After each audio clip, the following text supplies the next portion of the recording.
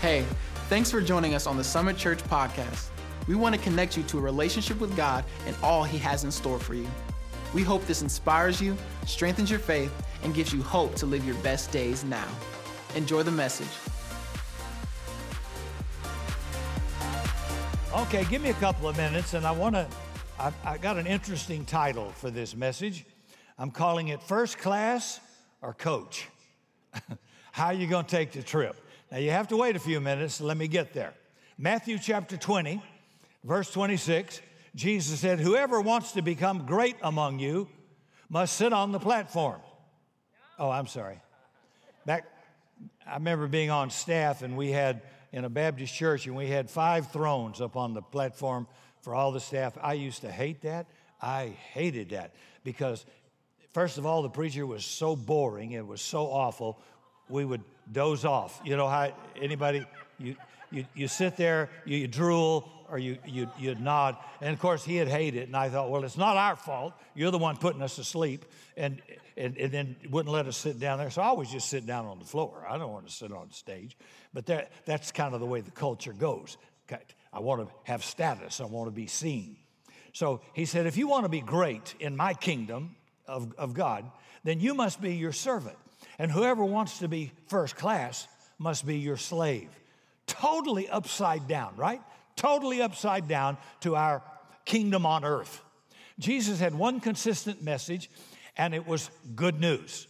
His gospel was good news. The word gospel simply means good news. It wasn't a religious term. It was a secular term. If gas went to $1, we'd all leave now and go fill up, but that ain't happening.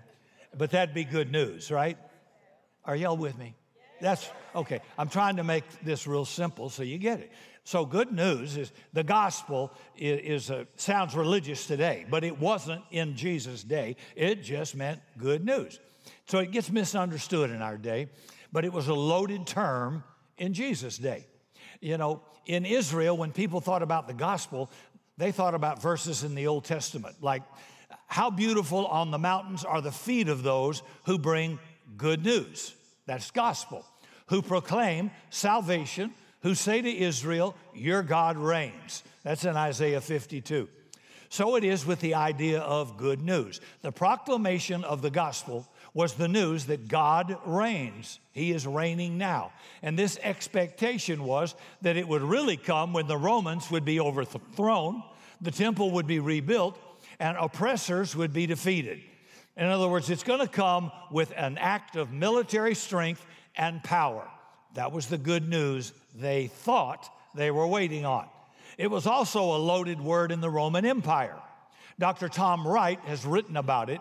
He says, the word for gospel, or good news, is a secular, technical term referring to the announcement of a great military victory and or the birth of or accession of a new emperor, a new ruler, who's going to bring strength and good news to the Roman world. So in the Roman world, good news was synonymous with Caesar is Lord, and they used that language.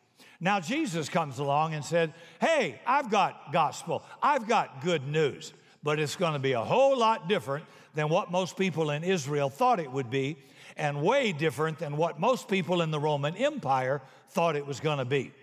After John was put in prison, Jesus went to Galilee proclaiming the good news of God. He said, the time has come, the kingdom of God is at hand, repent and believe the good news. That's in Mark chapter 1. So good news translates gospel. What is the gospel? There are a lot of summaries here. It's that the kingdom life in God's power and God's presence is now available to anybody who would like to have it. Jesus taught about it all the time, and he said it was the most important thing in all of the world. Remember in Matthew 6, Jesus says, hey boys, don't worry about what you're going to eat and drink and wear. For people who don't know God, run after all this stuff. And your heavenly Father knows you need some of this. But seek first the kingdom of God and his righteousness, or his way of life. Now, he says, let everything be second. Everything else is second place to the kingdom. Everything else will fall into place if you'll put the kingdom first. So he begged those followers to follow that advice. He sent out his 12. and these are the 12 disciples, apostles. He put them on a mission. It says when Jesus called the 12 together, he sent them out to preach the kingdom of God. That's in Luke 9. Then he follows it up in Luke chapter 10 and says, the Lord appointed 70 others, sent them out 2 by 2 ahead of him to every town and place where he was about to go. He said, when you enter a town, tell them the kingdom of God is near you.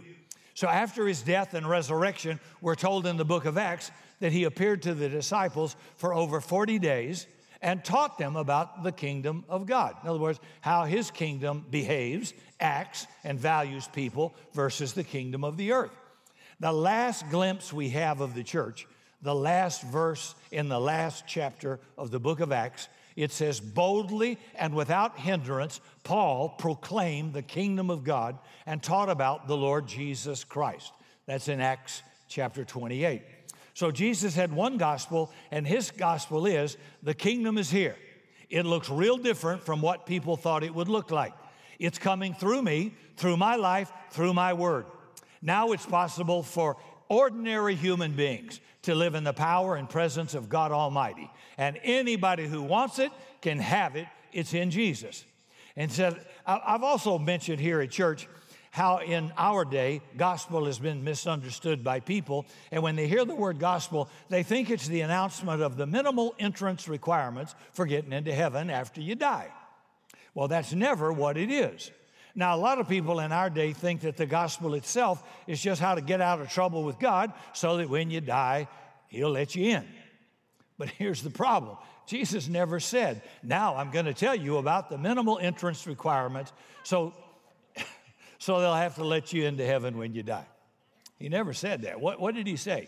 He said, here's the good news. Now the kingdom of God has come to earth. Now, up there is coming down here. If you want to, you can live in it. Jew or Gentile, Republican or Democrat, old, young, slave-free, male or female, anybody who wants to live in my kingdom can. It doesn't matter anymore. Well, nobody had ever heard that in their life. So the good news is especially for people who thought they were 1 billion miles away from God. You can just turn around. That's all repentance means. Just turn around and walk right into the kingdom if that's what you want. So his gospels, of course, include the free forgiveness of our sins purchased by his blood at the cross, where he suffered, died, because we are all guilty, guilty, and we need forgiveness. I'm pretty righteous on some days. How about you? I'm not guilty all the time, but I do run into it occasionally. And that means you need a lot of forgiveness, right? And it includes the promise that death is not going to have the last word over my life or yours. Not in this world. His resurrection means that when we die, we get to live with God in earth. But the good news of Jesus is not, I'm going to tell you how to get from down here to up there, which seems to be the big emphasis. His gospel was that up there is now coming down here. See, God made the earth, God loves the earth, and God intends to redeem the earth. It's his earth. Jesus said that we get to be a part of that. He says, when you pray, I want you to pray this way. Our Father in heaven, hallowed be your name. Your kingdom come, not go. Your will be done on earth, in Summit, in office, in the home, in Ukraine, in Indonesia, in San Antonio, as it is in heaven. So with the coming of Jesus, God wanted to get the kingdom of God into the earth. How we behave, how we act, how we think, what we value, how we treat people. That's all part of the kingdom, the government of God. Well, it started with Jesus, his body on earth, his teaching, his life, and his resurrection. And it was good news for everybody. See, if you're in the kingdom, you can be in the kingdom if you're not. That's the good news. You don't have to jump through a bunch of hoops. You just come to Jesus and say, look, I know the truth about me. I find it every day I drive in Texas. I'm guilty. I confess. I want to be forgiven by you, God. I want to be your follower and your friend forever. I want to be part of your kingdom adventure. Well, that's the good news. Cool. God says that in the Holy Spirit, there's new power available to the human race, and it starts to spread. Because it's like never heard it before. There's never been anything like that has spread like this in the whole world. Dr. Rodney Starr, who's a professor of sociology at the University of Washington, wrote a book called The Rise of Christianity. He calculated how it is that Christianity spread in the Roman Empire at the rate of about 40% per decade. A decade is 10 years. So in the year 40 A.D., that's just a few years after Jesus died, there were roughly 5,000 Christians in the world. Now that looks pretty insignificant and negligible to the reader. Then it starts to spread, and it keeps going until by 350 A.D., just about 300 years later, 33 million, or 56% of the Roman Empire, named the name of Jesus. Wow, it was incredible. How did that happen? The Roman Empire was collapsing, yet this movement of Jesus just kept spreading. And I remind everybody who's so fatalistic reading the news, every time there's a war, every time there's drama, oh, this is it, this is it. Jesus said, of my kingdom, there will be no end. Read it again in Isaiah 9. Of my government, of my kingdom, it ain't going anywhere. Kingdoms come and go. Presidents, dictators, and these bad people come and go. Nations come and go. But mine will never. It is eternal. I'm part of something permanent, not something temporal. And partly this happened because people throughout that part of the world had never heard a message like this before. Now, one of our problems in Western culture is that the gospel has been a part of our world and our culture for decades. Even in people who don't believe, it colors everything. It's been woven into our lives and culture for so long, we just blow it off and take it for granted. And we forget what a world apart from the good news would look like. We get a little glimpse of it on the nightly news with the current war going on with Russia and Ukraine. Dan Shaw is a missionary and an anthropologist at Fuller Theological Seminary. And Dan devoted years of his life to translating the Bible for a tribe in Papua New Guinea. And he settled there. And it took years of devotion to do this difficult thing. And one of his problems was that members of this tribe, they believed in the supernatural. They saw spirits and gods all over the place, but they had no category or no word in their language for the idea of a big God who created all things, who would redeem all things. So old Dan had a problem. How do I communicate that when their language doesn't have a word for it? So he spent years getting to know the people of the tribe. He found that in extended families, there was one figure called the Hayo. H-E-I-O. It sounds like Hayo. Hayo. Hayo.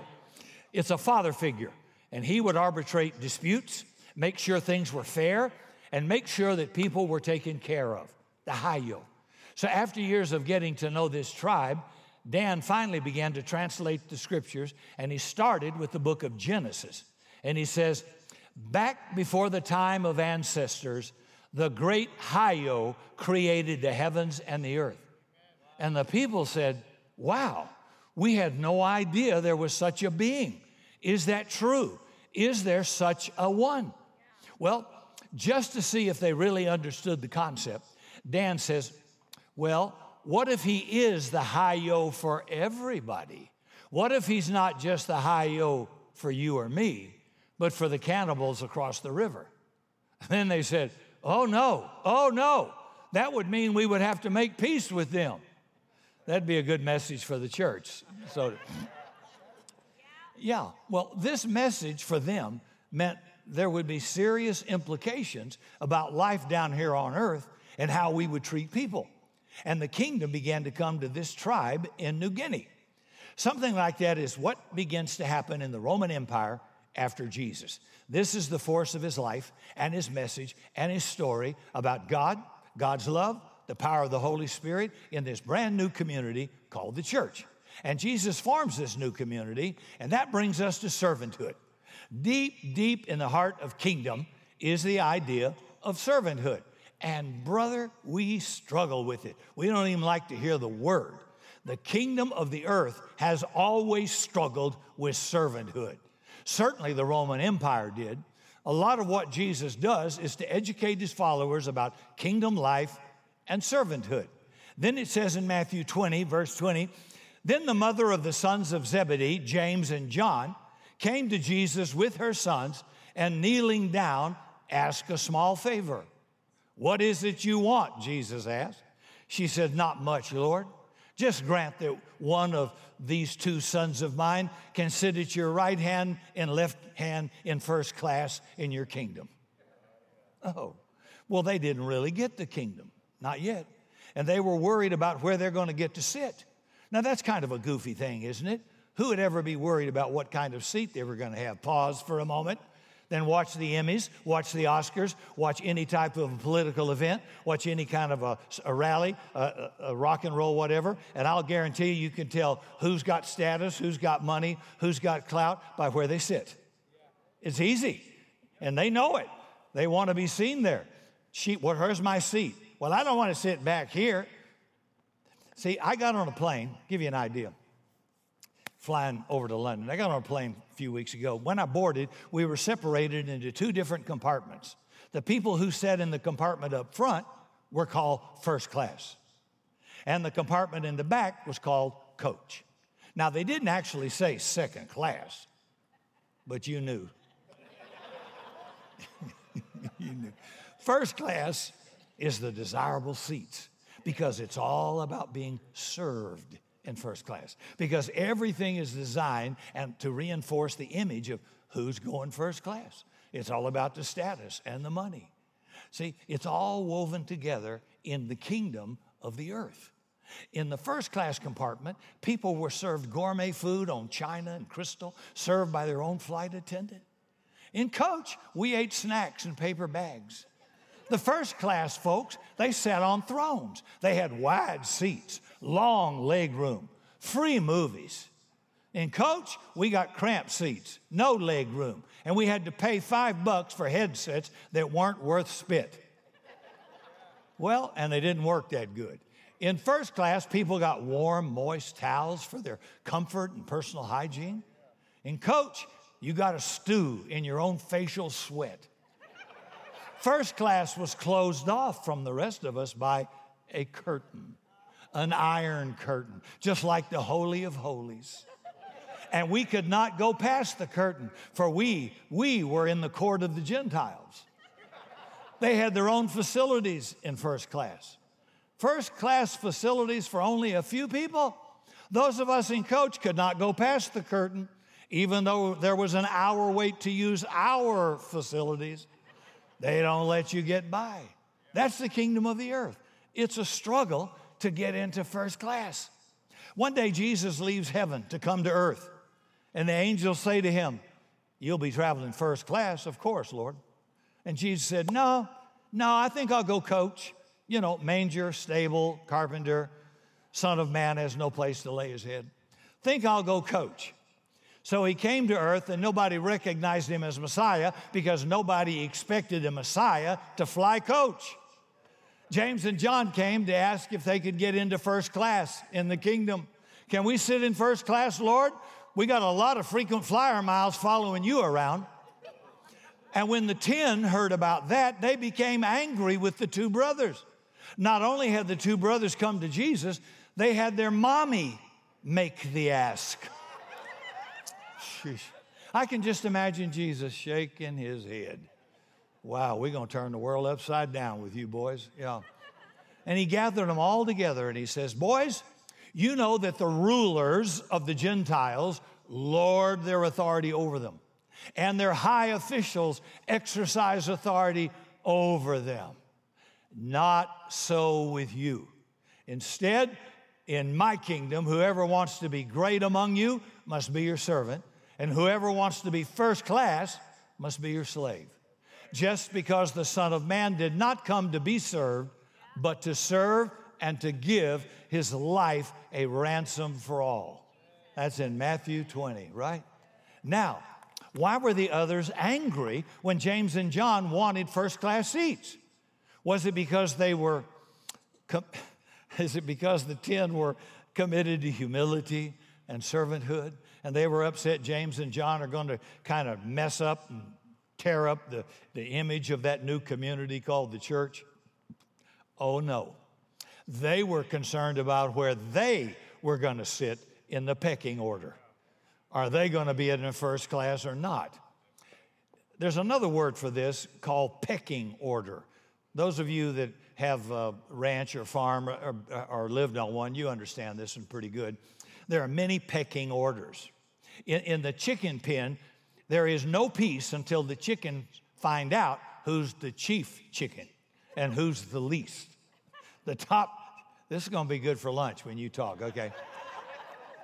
The top chicken eats first, and he can peck on any chicken it wants. The middle chickens are pecked on by those above, and they pick on those below. The bottom chicken gets pecked on by everybody. That's life in the pecking order.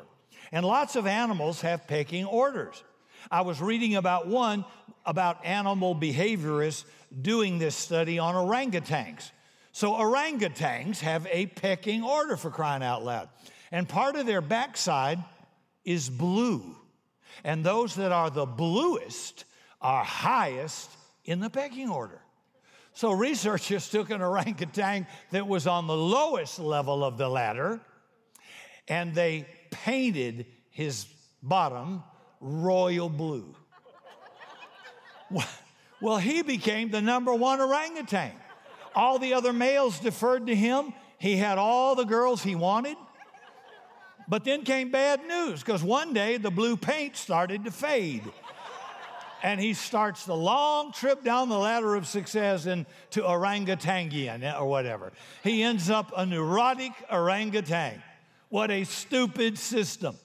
Dr. Richard Foster writes, "How like chickens we are. There's always a pecking order in the kingdom on this earth, and you can tell it in subtle ways. Who gives way when two people are talking at the same time? Whose jokes are laughed at when they're not even funny? You see it going on in offices. Who's allowed to ramble and pontificate in conversation? Who isn't? Who has to say, 'I'm sorry'? Who doesn't have to say, 'I'm sorry'? Go to a high school cafeteria. You'll find a table where the jocks and the cheerleaders sit together, and no geeky guy would ever even think about sitting there. Why not? There's no rules against it. It's the law of the pecking order. See, it's stronger by far than any law any government can ever pass. Nobody will violate it because everybody knows how a human being can be crushed by it. It just crushes the human spirit. And this is the way things operate in the kingdom of this earth. And Jesus says, you know that the rulers of the Gentiles lord it over them, and their high officials exercise authority over them? Well, of course we know. That's the way things operate. And then he says these four words that change everything. But not so with you. Not so with you. Remember James writing says, I know what's going on even in the church now. He said, if a man comes in with a gold ring, and we've talked about where the status was with these people, you give them the chief seats up front. You make the poor man go somewhere else or sit on the floor. You give preference to those that are rich or famous. He says, not so among you. Who gets the chief seats here? It depends on what time you get up and come to church. I mean, that's about it. Now, the only time we take children off the front is because they become, and it's not their fault. God didn't make them to sit here and listen to me. They can't sit there. They're not made for that. Put them in the nursery or in the kids' ministry back there where they can scream, shout, run, dance, throw the ball, do everything they want to do. Throw up, doesn't matter. But I don't want you to be distracted, and the enemy will use that. That's why that front row is somewhat protected in that way only. But it's not protected for status. If Justin Bieber showed up with his little skinny rear end and Cindy and I sat right behind him in New York City with his little naked butt hanging out of his breeches, Justin, you just sit where you can find an empty seat. You don't get to sit up front because you're Justin Bieber. You don't get to sit up front because you're some superstar. You earn that privilege by coming on time. People sometimes say, I wish worship went a little longer. Well, if you'd show up on time, it would be longer. Thank you. Yeah. So James was telling them, you stop preferential treatment like that. Remember, now when you go out or you go to a secular event, you're going to get it. It's inevitable. It's okay. But he says, in the church, don't do that. Don't behave like that. Don't act like that. My kingdom's different than that. Everybody's important. Everybody counts with God. So he says, not with you, Summit, not with our home, our office, our neighborhood, not in our family, not with you. We don't behave that way. So what Jesus is doing is abolishing the pecking order. He's calling for the creation of an alternative culture that expresses and incarnates the kingdom of God. Up there is coming down here now. And he tells stories about what the kingdom of God is like. And our job in this 21st century is to try to figure out how to retell those stories in ways people will understand. The kingdom of God is like an airline where there's no first class, no second class, and everybody sits all together at the table. The kingdom of God is kind of like Southwest Airlines, only with better food. Yeah. But, I mean, obviously, I fly a lot. Not only was I a pilot, I've got 10 million miles for. Who doesn't like to be served? I like to reserve a seat where I want to sit on the plane. In Southwest, you get a card and you get a number, and that's it. What's left, you get. Well, my natural human tendency is I don't like that. I want to pick my seat. So in the church, it's like Southwest Airlines. You get to pick your seat if you get here early. You just pick your seat. But it's not based on your social, economic, or prejudice or your power or your position, see? So the kingdom of God is where people who have money buy the most expensive tickets, get the best seats, and then give them to people who don't have any money at all. And where people who have power, instead of complaining about the service and how their tastes aren't being catered to, they become flight attendants and walk around the plane, the church, for people who don't have much and don't have much power and say, may I help you? May I serve you? And this is because God is the one who owns the airline. And he's the pilot of the flight. And he's walking around with a moist towel and basin washing people's feet, for crying out loud. And then he says to the disciples, now what I'm doing, I've set as an example for you to do. See, there's nothing like the kingdom of God. Never been anything like it. The kingdom of God is like a barnyard where there's no pecking order, and the greatest chicken is the humblest chicken. Nobody's strutting, nobody's pecking, and every chicken is looking out for every other chicken. There's nothing like the kingdom of God. When people would hear about it, they'd say, man, that's what I want more than anything else. I want to be part of that. And they would sacrifice everything, even their lives, their possessions, and they'd do it with great joy. Then things started to be turned upside down in the Roman Empire. Let me give you a picture of the early church for the first several centuries of its history. The church had no buildings, no property, no temples, nothing like the place where we're gathered this morning. And notice these verses that talk about where the church met and gathered. Writing to the church at Corinth, Paul writes, Aquila and Priscilla greet you warmly in the Lord, and so does the church that meets in their house. In his letters to Rome, he talks about a couple, and then he says, greet the church that meets at their house. To Philemon, he writes, to Aphria, our sister, to Archippus, our fellow soldier, and to the church that meets in your home. Then one more verse to the church at Colossae. He says, give my greetings to the brothers at Laodicea and to Nympha and the church that meets in her house. So where did the church meet in the first century?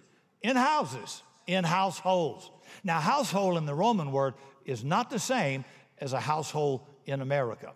Much different. It was different than just a mom and a dad and a couple of kids. It was a basic unit of life in the Roman Empire.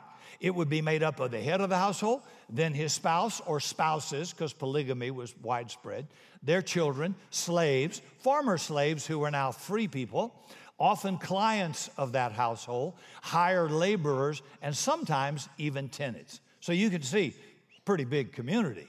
Almost everything about the household, who got the big rooms, what clothes people were allowed to wear or not wear, who did the chores nobody wanted, like foot washing, how people ate, when they could eat, what they could eat. Everything was designed to reinforce that pecking order in the Roman Empire. And it was generally assumed that everybody would share the religion of the head of that household. Remember the Philippian jailer took Paul home, he preached the gospel, and the whole family got saved, right? That was the Hayo. They all followed him. And look here's a letter written by a first century Roman author named Pliny. What a name, Pliny. And it's about a dinner at such a household in Rome and how there were divisions that reinforced their eating patterns. He writes, the best dishes were set before the host and a select few friends. And heaps of scraps of food were given to the rest of the company. One lot was intended for himself, the host, and us, his friends. Another for his lesser friends. And the third for his and our freedmen. If anything was left over, it went to the slaves afterward. That's the way it was done in the culture. Status was a household word in the Roman Empire. Then the church comes along, and they don't meet once a week in a separate building, someplace like we do here. They're a household group. And when somebody becomes a follower of Jesus, the household begins to change. And they begin to experience kind of a different kind of a life altogether, day by day, at their work, at the table where they eat. This is why so often when people came to Jesus in the New Testament, you'll read about them coming as households to the Lord. Now the rich people are buying the best seats and giving them to the poor, and the powerful people are picking up a towel and washing the feet of the slaves, and serving has become a household word. The church is so passionate about it at that time. Any time there was slippage in that value, boy, the apostle would go after it. For example, St. Paul writes to the church at Corinth. He talks about one of their gatherings for a feast that included the Lord's Supper. And in this letter, you can feel his anger and passion about servanthood. He is speaking to these wealthier members, and this is what he writes. He said, I have no praise for you, for your meetings do more harm than good. In the first place, I hear that when you come together as a church, there are divisions among you. Can you believe that? They lived in a world where everybody was divided into groups, first class, second class, pecking orders. He says, you come together, and instead of eating the Lord's Supper, you bring a lot of food and make pigs of yourself. Some get left out and go hungry. Why would you stoop to desecrate God's church that way? Why would you actually shame God's poor? Well, this is what's going on here. The people who have resources and means are feeding themselves first, feeding themselves the best, and the poor are being left out. That's how it worked in Rome. That's how it worked in their households. But Paul comes along and says, oh no, not in the church. You can't shame God's poor. This is God's kingdom. I would never have believed you would stoop to this, and I'm not going to stand by and say nothing because it's a violation of the kingdom of God. This is who we are. Don't let the world creep back into the church, and don't accept their culture in the church. So Jesus has made serving the household word. That's why he made himself a servant. So this gathering of Christ followers was so completely different, there wasn't a word in the Roman world to describe it. They had households, they had trade guilds, they had associations, they had clubs, they had temples where people would go and make sacrifices to their gods, but they had nothing like this. So they ended up calling it the ecclesia. If you ever heard the word ecclesiology, it's the study of the church, and that's where it comes from. It's a generic word in the Greek, ecclesia. It simply means gathering, those called out. They didn't know what to call it. The leaders of the church called themselves diakoni. A diakonus was a person whose function was to wait on tables. It was a waiter, and that's what their leaders called themselves. Hey, we're waiters. Centuries early, Plato had said, how can anybody be happy when he's the slave of anybody else? And then Jesus comes along and wrecks it and says, how can anybody be happy unless he is the servant of everyone else? That's the kingdom. Never been anything like it. That's God's dream for us, for our church, and for folks when they think about church or the community. No first class, no second class, no pecking orders, no impressing anybody, just a community of waiters. So the question for us is, how's your heart? How's your heart on this? How's your mind on this subject, really? We all need God's help, don't we, to be a servant, because it just bucks up against the cultural training we have. This coming weekend is the biggest weekend of the year, even bigger than Christmas. It's Easter. So that is the largest weekend of the church in America. We need help this coming Saturday for our large, enormous event. It's from 1 p.m. to 5 p.m. Now, after service, I would entreat you, please, stop out in the south lobby and find a time slot at the table you would be able to serve. You don't know. You could change a life for eternity.